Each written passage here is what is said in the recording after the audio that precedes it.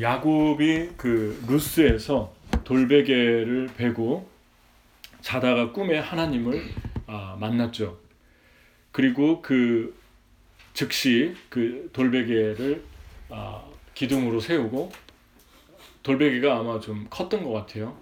기둥으로 세우고 그 위에 자기가 가지고 있었던 기름을 붓고 하나님께 기도했죠. 그리고 그냥 기도한 게 아니라 맹세하면서 서원을 했는데, 하나님이 나와 함께 계셔서 내가 가는 이 길에 나를 지키시면 또 먹을 것과 떡과 입을 것, 옷을 주시면 내가 평안히 아버지 집으로 돌아오고, 그렇게 되면 여호와께서 나의 하나님이 될 것입니다. 그리고 내가 이 집에서 이곳에서 하나님의 전으로 예배를 드리고 또 내가 가진 소유의 10의 1을 하나님께 드리겠습니다. 그런 이제 서원을 하게 됐는데, 여기서 우리가 한 가지 생각해 봐야 될 것은 그 삼촌 라반의 집으로 지금 가고 있었죠. 그러니까 의식주나 뭐 옷이나 또 생활이나 여러 가지 그 필요한 것들은 사실 그렇게 크게 걱정하지 않아도 되는 것이죠. 왜냐하면 삼촌이 그 먼 길을 왔는데 그런 거 안 해주겠습니까? 그럼에도 이 야곱이 이 하나님을 만났을 때 하나님만 의지하는 그런 모습을 우리가 만나게 되죠. 그러니까 하나님을 우리가 만나면 하나님을 깊게 더 만나갈수록 우리의 상황이 내가 의지할 구석이 있어도 하나님께 기도하게 되고 하나님만 의지하는 사람으로 변화되어 간다는 것입니다. 그러니까 내가 지금 이렇게 해서 이렇게 도움을 받겠구나 라고 하는 정말 그냥 물 보듯 불 보듯 뻔한 일이라 할지라도 하나님을 만난 사람들은 철저하게 하나님을 신뢰하고 하나님이 공급해 줘야만 내가 그것도 얻을 수 있다, 보장된 삶에도 그런 기도를 계속해서 드리는 그러한 특징을 가지고 있다는 것입니다. 하나님을 만나고 하나님을 인정하는 사람들이죠. 상황을 의지하는 게 아니라 반대로 또 보장된 것이 아무것도 없다 해도 계속 하나님을 의지하게 되죠. 하나님만 의지하고 하나님 한 분만을 바라보는 그런 삶을 살게 됩니다. 그러니까 보장이 됐든 되지 않든 하나님만 의지한다. 여러분은 지금 어디에 있습니까? 여러분이 하나님처럼 의지하고 싶어지는 것은 무엇입니까? 그리고 여러분에게 지금 물보듯 뻔한 보장된 것은 또 어떤 것이라고 생각합니까? 또 보장되지 않은 것은 어떤 것이라고 생각합니까? 오직 하나님만을 믿고 있습니까? 여러분의 삶 속에서 그러한 하나님만을 신뢰한다면 여러분은 지금 제대로 길을 가고 있는 것이죠. 하나님하고 관계가 제대로 이루어지고 있는 것입니다. 근데 뭐 이거 당연한 거 아닙니까? 라고도 할 수 있는데 그렇지 않은 그리스도인들도 종종 있는 것 같아요. 그러니까 지금 다 보장됐으니까 크게 내가 기도하지 않아도 되고 뭐 다 잘 되겠지. 그렇게 하나님을 의지하지 않고 상황을 바라보고 의지하는, 기대하는 그러한 사람들이 많이 종종 만나게 되는데, 그거가 위험한 거는 그렇게 안 됐을 때 많이 절망하고 낙담하고 아주 힘을 잃는다는 것이죠. 그래서 여러분과 제가 이거를 한번 깊게 생각해 볼 필요성이 있는 것이죠. 나는 하나님을 믿고 있는가? 그럼 하나님이 과연 야곱에게 약속하신 대로, 또 야곱이 하나님께 서원한 대로 모든 것들이 이루어졌을까? 그것을 창세기 29장에 계속해서 오늘 읽은 말씀에 보여주는데, 세 가지 두드러지는 하나님의 하신 일을 우리가 만나게 됩니다. 4절에서 6절을 보면 야곱이 그들에게 이르되 내 형제여 어디서 왔느냐? 그들이 이르되 하란에서 왔노라. 야곱이 그들에게 이르되 너희가 나홀의 손자 라반을 아느냐? 그들이 이르되 아노라. 야곱이 그들에게 이르되 그가 평안하냐? 이르되 평안하니라. 그의 딸 라헬이 지금 양을 물고 오느니라.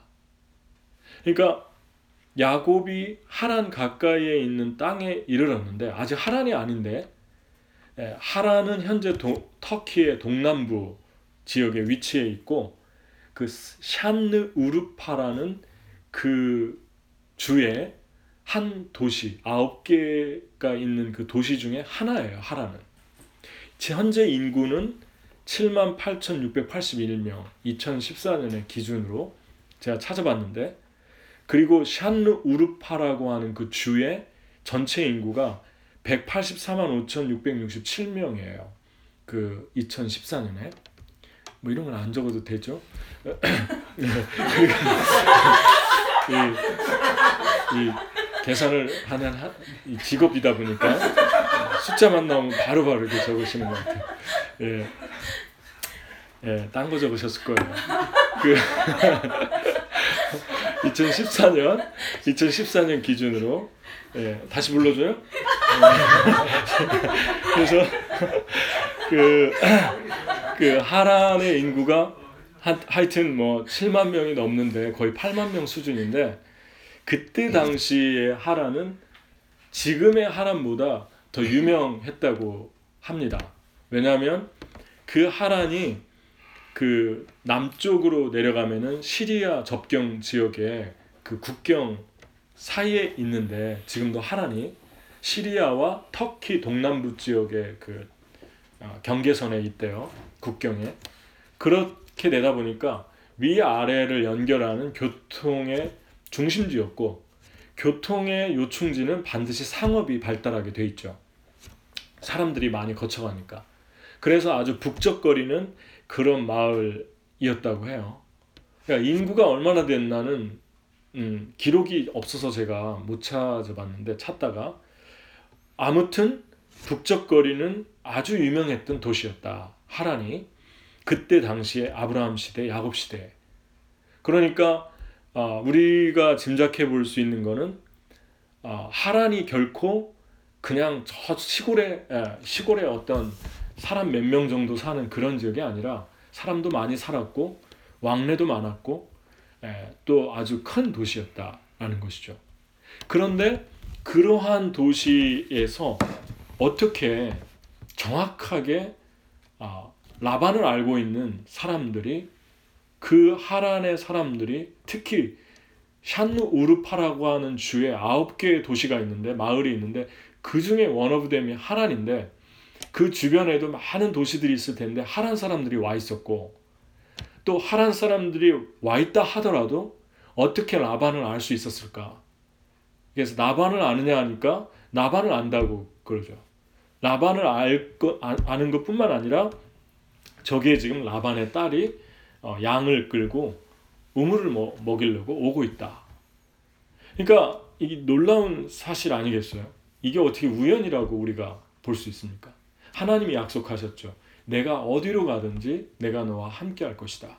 그리고 내 뜻을 다 이루기까지 너를 지켜줄 것이고 내가 편안하게 이리로 돌아오게 할 것이고 이 땅을 너와 너 자손에게 줄 것이다. 그런 약속을 했는데, 또 야곱은 하나님이 나를 지켜주시고 모든 것을 채워주시면 내가 하나님께 이러이러한 것을 하겠습니다 라고 했는데, 그것들을 성실하게 이행하고 계신 그 하나님의 성실하신 사랑을 만남을 통해서 이루어 가시는 그 하나님의 사랑을 우리가 보게 되죠.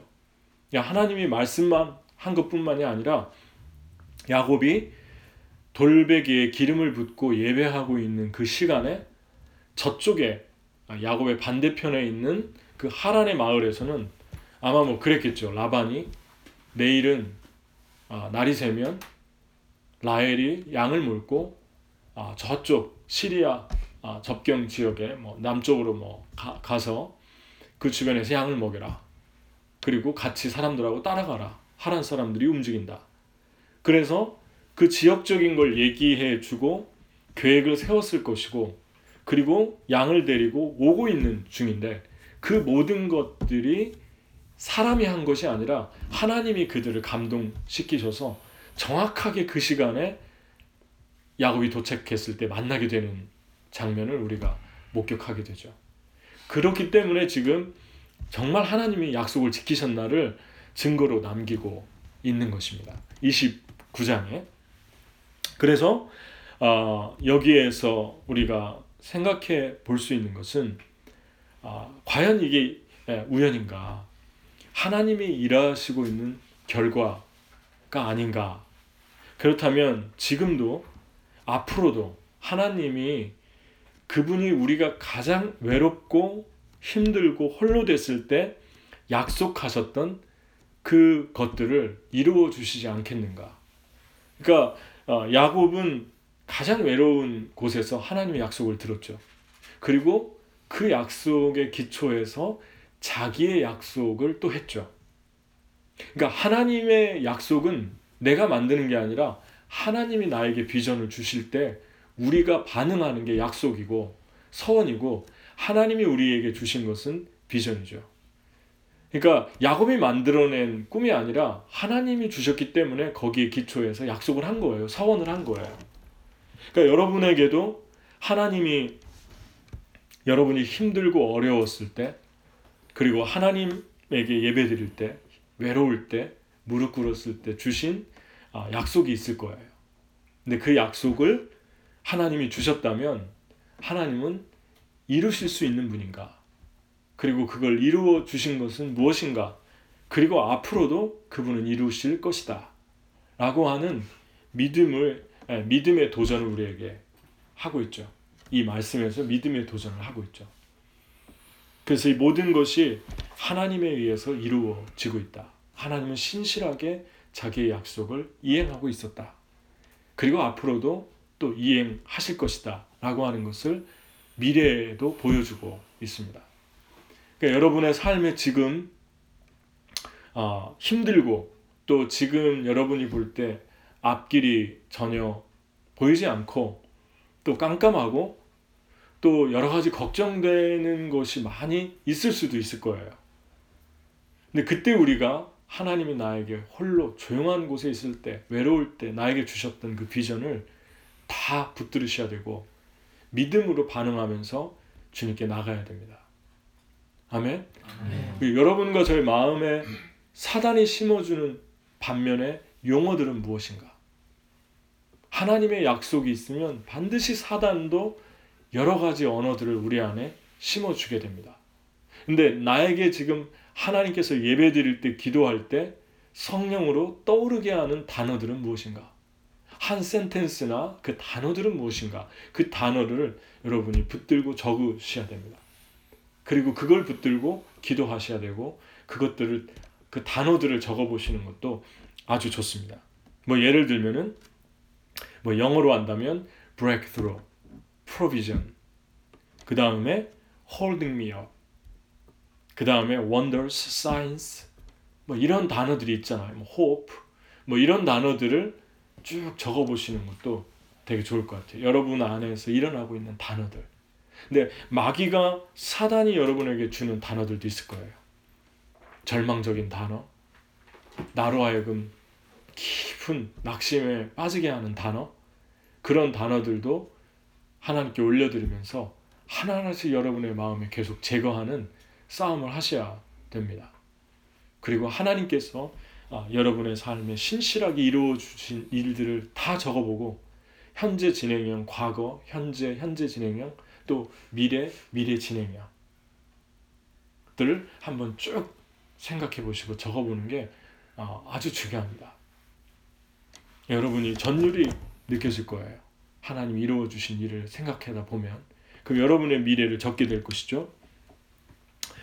두 번째 하나님께서 이루시고 있는 일은 상황을, 처음에는 순적한 만남을 주셨고, 두 번째는 상황을 뛰어넘는 열정이었습니다.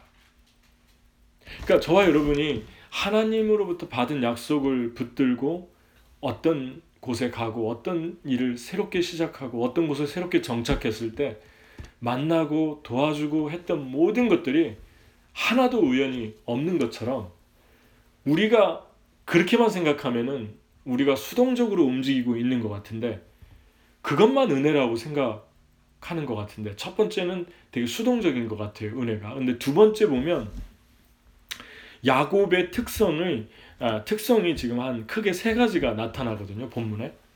근데 4절, 7절, 10절이에요. 4절을 한번 읽어볼까요? 4절을 큰 소리로 한번 읽어주실래요?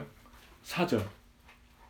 은주자매님이 한번 큰 소리로 읽어주세요. 야곱이 그들에게 이르되 나의 형제여 어디로서뇨 그들이 가로되 하란에서로다. 예, 야곱이 그 양떼를 놓고 3떼 정도 됐는데 그 목자들이 쉬고 있었잖아요. 우물 곁에서. 그랬는데 그때 그 사람들에게 야곱이 한 언어가 뭐죠? 내 형제여 그러잖아요. 처음 보는 사람들한테 내 형제여 하고 다가가는 야곱의 그 열정, 그 사람에 대한 긍정적인 마음들. 그러니까 사람에 대해서 가지고 있는 마음이 되게 긍정적이죠. 되게 도전되지 않습니까?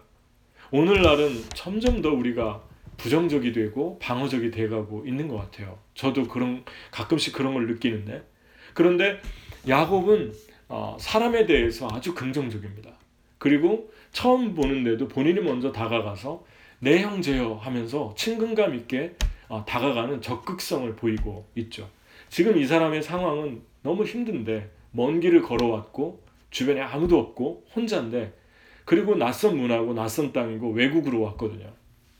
두 번째 7절에 또 읽어 주시죠. 네, 크게 7절. 네, 재환영자 한번 읽어주세요. 야곱이 이르되 해가 아직 높은즉 가축 모을 때가 아니니 양에게 물을 먹이고 가서 풀을 뜯게 하라. 예, 야곱이 되게 적극적인 사람이죠. 그러니까 우물에 지금 쉬고 있는데 우물 옆에서 쉬는 것은 다 목자들이, 흩어졌던 목자들이 다 모였을 때 한꺼번에 모여가지고 그 우물 뚜껑을 열고 같이 공동의 삶을 살고 있는 게 이 사람들의 문화였어요. 먼저 왔다고 해서 그냥 자기 것만 먹이고 닫고 가고 이런 문화가 아니라 기다려줬다가 한꺼번에 오면 한꺼번에 물을 먹이는, 양들에게 물을 먹이는, 그래서 기다리고 있는데 야곱이 왜 해가 아직 높은데 가축 모일 때가 아닌데 양들에게 물을 먹이고 가서 풀을 뜯게 하지, 왜 양들이 이렇게 배고픈데 여기 이렇게 가만히 놔두느냐, 양들이 누워있게 하느냐. 그러니까 이 모습도 우리가 좀 긍정적으로 볼 수 있는데 되게 열정적인 사람이죠, 야곱이.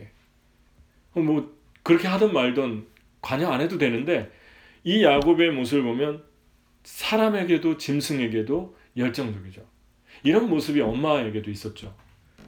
아브라함의 종이 리브가를 만날 때, 야곱의 엄마 리브가를 찾을 때 얘기도 안 했는데 가서 짐승에게 먹이잖아요. 도움을 구하지 않았는데도 물을 주고 그 나그네에게 물을 주고 짐승에게도 주는.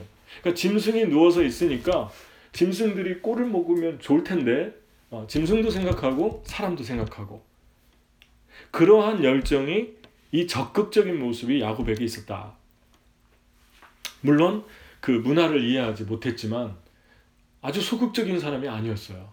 우리는 야곱을 생각할 때 집에서 맨날 소극적으로 그냥 잘 드러나지 않고 형처럼 터프하지 않고 활동적이지 않고 그런 사람으로 생각하는데 그런 사람이 아니었던 것을 우리가 보게 됩니다. 야곱의 성품을 보면 10절을 보면 또 하나 더 나오죠. 또 공통적인 특성이. 한번 읽어줄래요? 수현자매 한번 읽어줄래요? 10절. 야곱이 그의 외삼촌 라반의 딸 라헬과 그의 외삼촌의 양을 보고 나아가 우물 아기에서 돌을 옮기고 외삼촌 라반의 양떼에게 물을 먹이고. 네. 그러니까 라헬이 왔는데 라헬이 오자마자 그걸 그냥 가만히 지켜보고 있지 않고, 여자니까, 여자가 그때 당시는 양을 쳤어요. 풍습이. 그러니까 그 돌을 옮기기가 아주 무거운 돌이거든요. 그러니까 물론 다 같이 양떼들을 지키던 목자들이 이제 라헬이 오니까 이제 그 뚜껑을 열려고 하는데 적극적으로 나서서 그 우물 뚜껑을 열어주고 양들에게 돌을 옮기고 양들에게 우물을 먹이는, 그러한 물을 먹이는 그런 적극적인 열정을 이 야곱의 모습에서 보게 되죠. 그러니까 이 세 가지만 보더라도 야곱이 얼마나 적극적인 사람인가를 우리가 보게 됩니다. 긍정적인 것은 열정이 있는 사람이었다. 삶의 열정이 없으면 이렇게 잘 안 하죠. 아무것도 의욕이 없고 뭐 뒤로 빼고 적극적이지 않고 계속 수동적이고 누가 시켜도 그냥 간신히 하는 둥 마는 둥 그렇게 하고. 그런데 야곱 안에서 이런 열정을 누가 주었을까? 물론 어머니의 모습을 보고 자라면서 그랬겠지만 자녀들도 부모가 열정적이고 긍정적이고 쉽게 약한 모습, 약한 말 안 하면 자녀들도 그런 것 같아요. 그런 걸 별로 좋아하지 않는 것 같고 약한 모습 자꾸 보이고 사람들에게 보이는 거 안 좋아하는 것 같아요. 그러니까 부모들도 그런 모습을 보이면 자녀들한테 교육적으로 아주 좋은 것 같습니다. 적극적이고 긍정적이고 항상 열정적인 모습, 열심히 사는 모습은 정말 건강하게 하죠. 사람을, 주변 사람들을. 근데 그런 야곱의 모습이 지금 상황에서는 사실 그런 성격이 있다 하더라도 움츠려들 수밖에 없는 상황이잖아요. 처음에 온 땅이고 또 지금 상황은 경계할 수 있는 상황이고 또 소극적이 될 수 있는 상황인데 야곱은 아주 열정이 있어요. 이 모습을 보면. 그리고 움직이고 부지런한 모습을 보게 됩니다. 제가 생각할 때는 하나님이 주신 은혜였다. 저는 그렇게 생각이 됐어요. 어디서 특별히 그 은혜가 있었냐면 베델에서 있었다는 거죠. 그러니까 하나님을 만나면 소망적이고 열정적인 사람으로 바뀌기 시작한다는 겁니다. 그러니까 소망이 있으니까 움직이는 거예요. 소망이 있으니까 적극적이 되는 거죠. 열정적이 되는 거죠. 그러니까 내가 열정이 없다, 의욕이 없다라고 하는 것은 어떤 거와 동등하다고도 볼 수 있냐면 내가 하나님을 깊게 만나지 못했다라고 하는 것과도 동급으로 생각할 수 있는 거예요. 하나님을 경험하고 하나님을 체험하면 변화가 일어나기 시작합니다. 적극적으로 삶을 바라보게 되고 사람도 긍정적으로 바라보고 상황도 긍정적으로 바라보고 그러다 보니까 자기가 할 수 있는 일, 도울 수 있는 일을 최선을 다해서 돕는 그런 사람들로 바뀌는 것을 볼 수 있죠.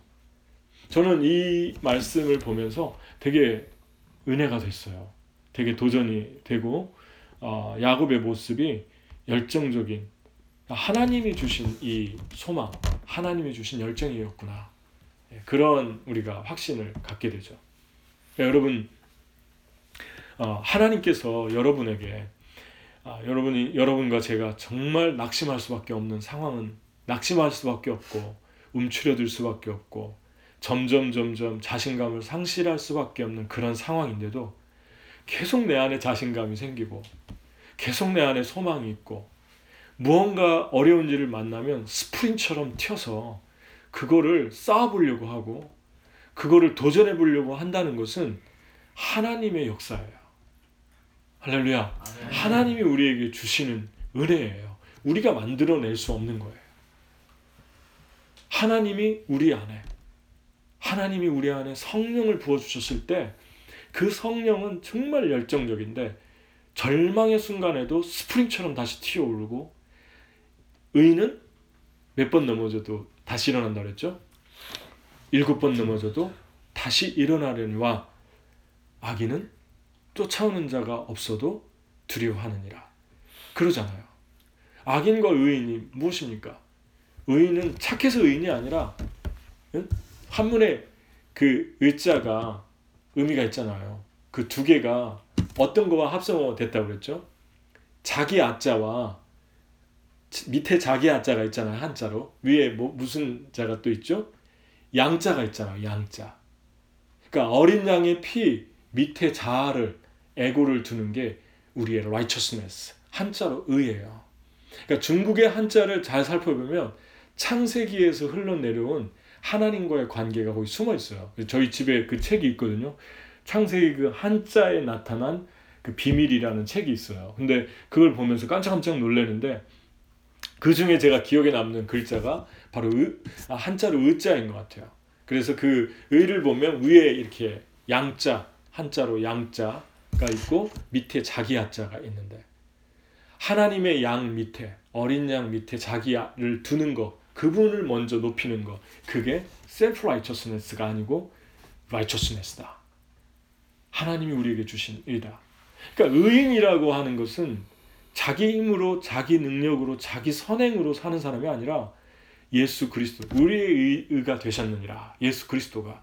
그 의가 되신 예수 그리스도를 품을 때 그분이 내 안에서 소망을 주고 절망적인데 기쁨을 주고 스프링처럼 누르면 누를수록 다시 튕겨져 올라오고 그러한 놀라운 은혜들을 하나님이 우리에게 주신다는 거죠.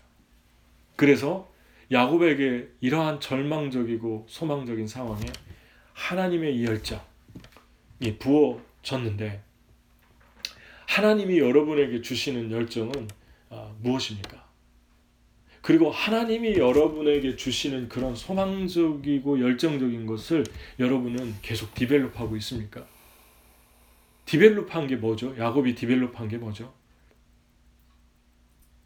우물에 돌을 옮긴 거고 그리고 양들에게 라헬의 양들에게 물을 먹인 거고 힘이 없는 라헬을 도와준 거예요. 가만히 있지 않았어요. 하나님이 그 안에 준 열정을 사용했어요. 삶으로 실천하면서 사용했어요. 뒤에도 보겠지만 야곱이 그러한 모습들이 계속 나오고 있습니다. 물론 그러한 열정 속에서 순간순간 또 야망도 나오게 돼요. 그런데 하나님이 그것을 또 다루면서 계속해서 아름다운 열정만 야곱의 생에 남게 하는 그러한 모습들을 우리가 만나게 됩니다. 여러분들이 적극적으로 반응해야 될 하나님이 주신 열정을 사용하고 반응하십시오. 그리고 찾으십시오. 아멘. 아멘. 일터에서도 직장에서도 이렇게 사십시오. 그러면 나중에 그러한 모든 것들이 하나님께서 갚아주시고 더 직장을 옮길 때도 그러한 것들을 다른 직장에서 모를 것 같지만 다 알게 돼요. 다 알 수밖에 없습니다. 왜냐하면 하나님이 알 수 있도록 그렇게 하십니다. 그건 하나님이 하시는 일이에요. 그래서 하나님은 우리의 모든 것들을 다 사용하시고 우리가 심은 것들을 결코 하나도 땅에 떨어지지 않도록 인도하십니다. 아멘? 아멘. 열정적으로 살아야 됩니다. 정말 소망적으로 살아야 됩니다. 그런데 여기 세 번째 보면 이제 마지막으로 하나님이 주신 두 번째 약속을 또 이루어 주셨잖아요. 상황을 뛰어넘는 열정을 주셨고 첫 번째는 순적한 만남을 주셨고 저와 여러분에게 주시고 있고 앞으로도 주실 은혜들입니다. 세 번째 마지막은 아내를 만나게 하셨는데 바로 그 자리에서 그냥 만났죠. 라헬 20절에 보면 야곱이 라헬을 위하여 7년 동안 라반을 섬겼으나 그를 사랑하는 까닭에 7년을 며칠같이 여겼더라. 그러니까 라헬을 만나자마자 물을 먹이고 자기가 라반의 조카인 걸 얘기하고 라헬이 인도해서 라반의 집으로 갔고 라반 삼촌에게 모든 사연을 다 얘기했어요. 그랬더니 라반이 반겨주면서 그 집에 거하게 했는데 이것도 전부 응답이라고 볼 수 있죠. 삼촌이 그래 그럼 뭐 며칠만 쉬었다 가라 그럴 수도 있잖아요. 한 달을 머물렀는데 네가 나에게 공짜로 일을 하겠느냐? 내가 너에게 뭐를 줄까? 이것은 네가 여기서 계속 살려면 일을 해야 된다는 말을 좀 더 완화시켜서 한 말일 수도 있어요. 라반은 되게 계산적인 사람이기 때문에. 그래서 품삯을 얘기해라 했더니 라헬을 주십시오 그랬어요. 왜냐하면 그 당시에 결혼을 두 가지 특징이 있는데 하나는 친척 결혼이 허용이 됐고 지금도 동양의 친척들하고만 결혼하는 그런 부족들이 있대요. 두 번째는 신부를 가져오려면 지참금을 내야 되는데 야곱이 돈이 하나도 없으니까 그래서 그걸 위해 내가 7년을 봉사하겠습니다. 삼촌 집에서. 그래서 이 아내들 여인을 위해서 7년을 며칠처럼 사랑에 빠져가지고 그렇게 보내게 됩니다. 근데 이 라헬 때문에 이 라헬이라는 이름이 영적인 의미를 좀 우리가 적용해 볼 수 있는데 암양이라는 뜻이에요. 라헬이 양이에요. 양. 그리고 야곱이 쳤던 것도 양이었어요. 삼촌 집에서 주요로 했던 일이 유목일이었는데 하나님께서 라헬을 사랑했을 때 모든 것들이 한꺼번에 다 해결된 것을 봅니다. 의식주가 다 해결됐죠. 먹고 자고 입고 하는 거 하나님이 내게 주시면 하나님 내 하나님이 되고 이 베델의 하나님 전이 될 것입니다. 그랬는데 나를 사랑한다고 했을 때 이 사람의 의식주가 그냥 한꺼번에 다 해결되고 끝났어요. 그것은 무엇을 얘기하냐면 영적으로 양을 사랑하면서 그 양과 함께 사랑에 빠져서 7년을 며칠처럼 지낼 때 하나님은 우리에게 한순간에 모든 필요를 다 채워주신다. 그것을 우리에게 말씀하고 있습니다. 여러분, 우리가 하나님께 나아갈 때 하나님께서 여러분과 저에게 양들을 사랑하라고 합니다. 양들을. 여러분과 제가 일을 하면서 무엇을 하면서 야곱처럼 사람을 사랑하고 일을 사랑하고 또 내게 주신 모든 상황들을 사랑하는 열정을 보일 때 하나님은 모든 걸 공급해 주잖아요. 하나님이 나반을 통해서 그냥 한 방에 다 끝내 주시잖아요. 여러분 한번 여러분의 삶에서 저의 삶에서 영혼을 사랑하고 영혼을 양육하고 영혼을 위해서 살아가는 걸 빼버리면 제해버리면 재미있을까요? 7년을 정말 며칠쯤 우리가 지낼 수 있을까? 그냥 목적이 그냥 돈 벌고 좋은 집 사고 좋은 차 사고 그것만을 위해 산다면 우리 인생이 얼마나 지루할까? 또 슬플까? 그리고 얼마나 우리의 삶이 따분할까? 저는 그렇게 생각을 합니다. 물론 양을 기르면서 양을 위해 살면서 힘들 때도 많이 있어요. 전혀 힘들지 않는다는 것은 거짓말입니다. 저도 힘들 때가 있어요.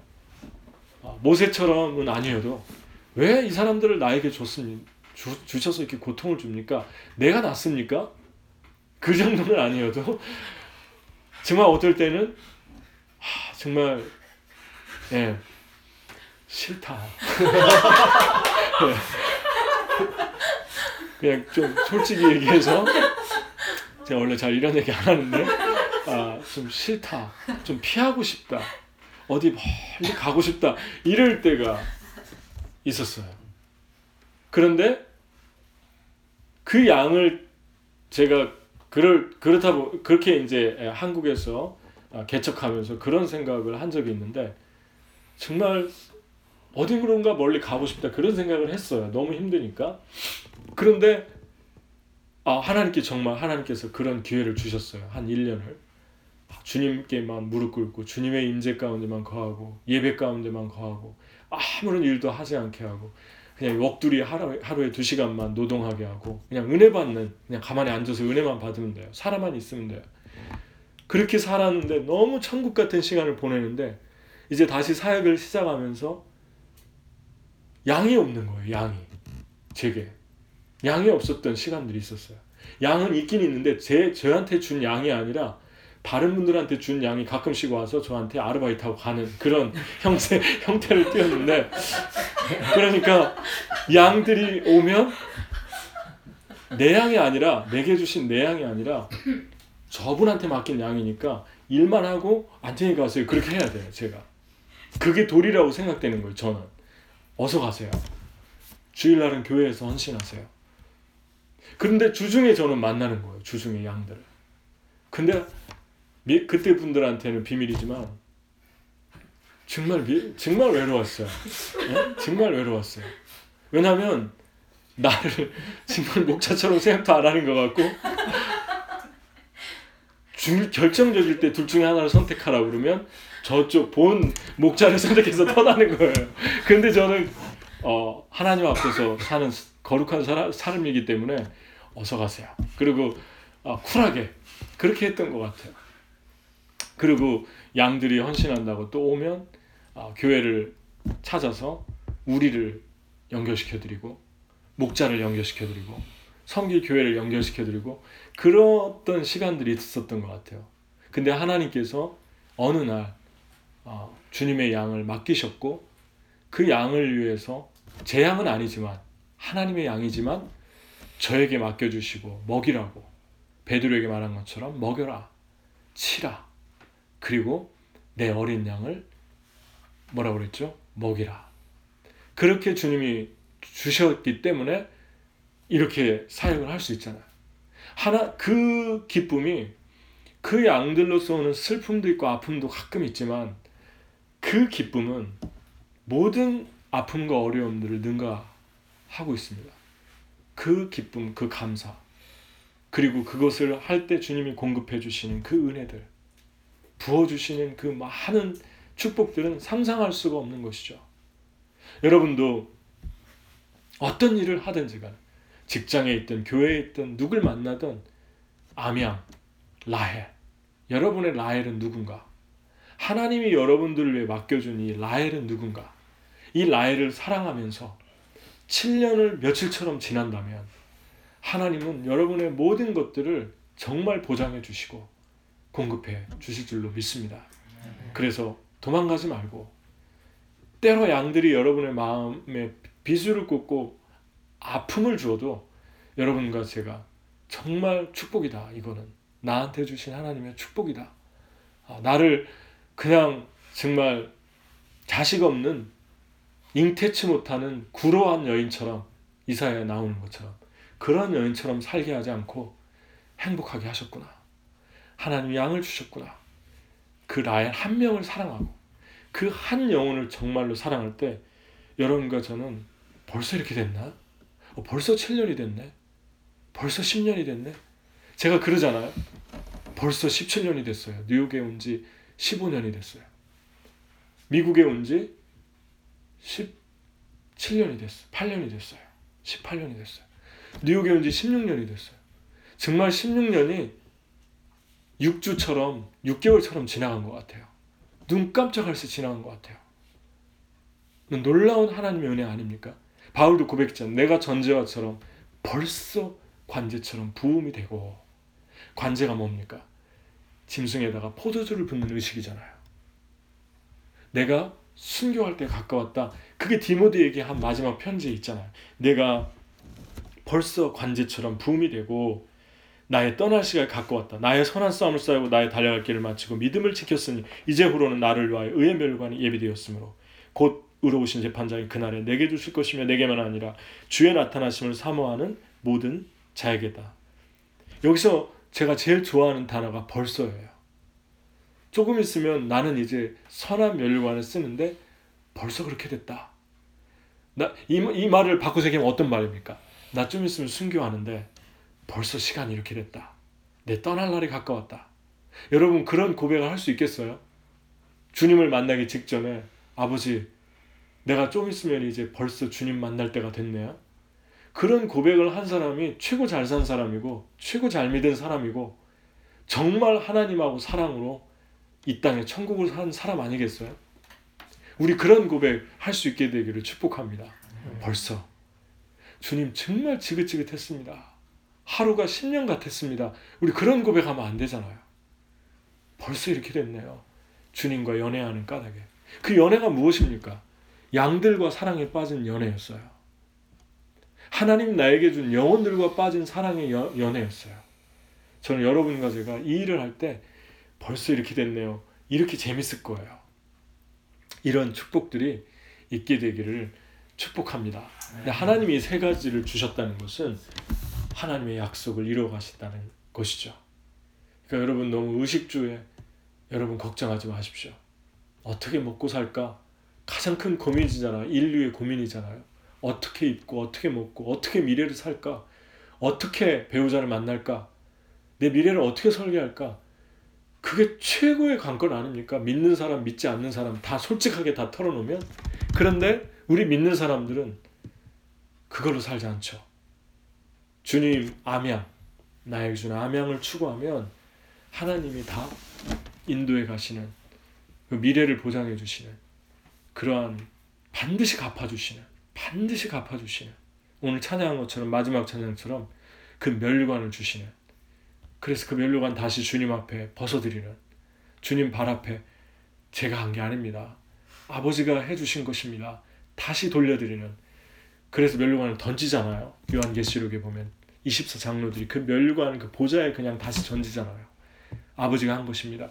그런 고백을 할 수밖에 없을 것입니다. 하나님 여러분 모든 필요를 다 공급해 주실 것입니다. 이게 하나님 약속입니다. 이 세 가지의 축복. 첫 번째가 뭐라고요? 순적한 만남. 두 번째가 상황을 뛰어넘는 열정. 세 번째가 양을 통해서 의식주를 공급하시는 하나님. 양이 먼저입니다. 라헬이. 여러분이 이러한 축복이 계속될 걸 믿고 믿음으로 선포하면서 나가기를 주의 이름으로 축복합니다.